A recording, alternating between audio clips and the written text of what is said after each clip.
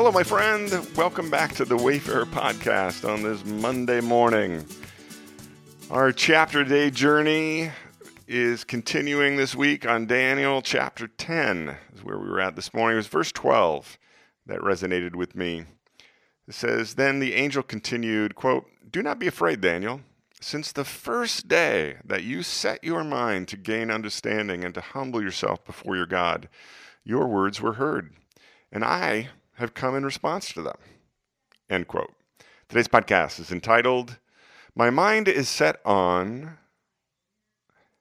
Along my life journey, I have encountered a diverse number of individuals who have, to my observation, set their minds to various things in life. As I sat in the quiet this morning and let my mind wander down memory lane, a number of people popped into mind.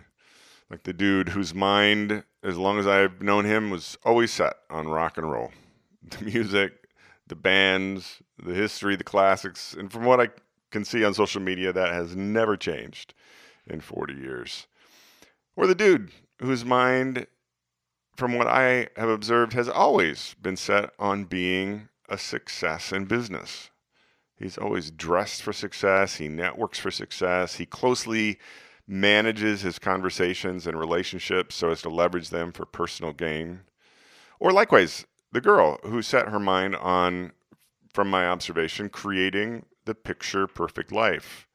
From breast augmentation to glamour shots, from the trophy husband to the perfectly gorgeous and well-dressed children, every post, every story is managed and leveraged to impress. I mean, I could continue. From what I've observed, people set their minds on almost everything, including setting their minds on nothing at all. And I found it interesting that the angels visiting Daniel in today's chapter, they know him. He's got a reputation in heaven. They know who he is. They know his story. They know that at some point Daniel set his mind to live humbly before God and set his mind on the things of God. In his book, Imagine Heaven, John Burke tells of his 35-year study of over 1,000 near-death experiences, or NDEs. One of the recurring testimonies of those who have clinically died and experienced heaven is that a complete written record and transcript exist of our entire earthly life. Jesus said, quote, "But I tell you that everyone will have to give an account on the day of judgment for every empty word they have spoken," end quote. Well, according to the NDEs that Burke has heard and studied, Jesus wasn't kidding. We will review the entire record of our lives.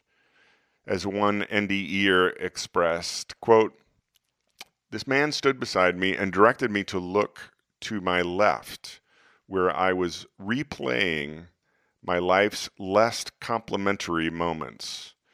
I relived those moments and felt not only what I had done, but also the hurt that I had caused. Some of the things that I would never have imagined could have caused pain. I was surprised that some things I may have worried about, like shoplifting a chocolate as a child, they weren't there, whilst casual remarks which caused hurt unknown to me at that time were counted," end quote. It is an introspective time in the quiet this morning as I prepare to launch into this new work week. What have I set my mind upon?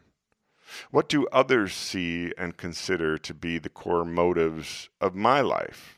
Based on my words, my actions, my relationships, my tweets, my posts, my stories. More importantly, what does heaven see that I have set my mind upon? As I contemplated these questions, an old liturgical statement welled up from my long-term memory. It goes like this: "May the words of my lips and the meditations of my heart be pleasing to you, oh my God. And so may they be." I hope you have a great day, wherever this finds you, my friend. Lord willing, we'll be back here tomorrow.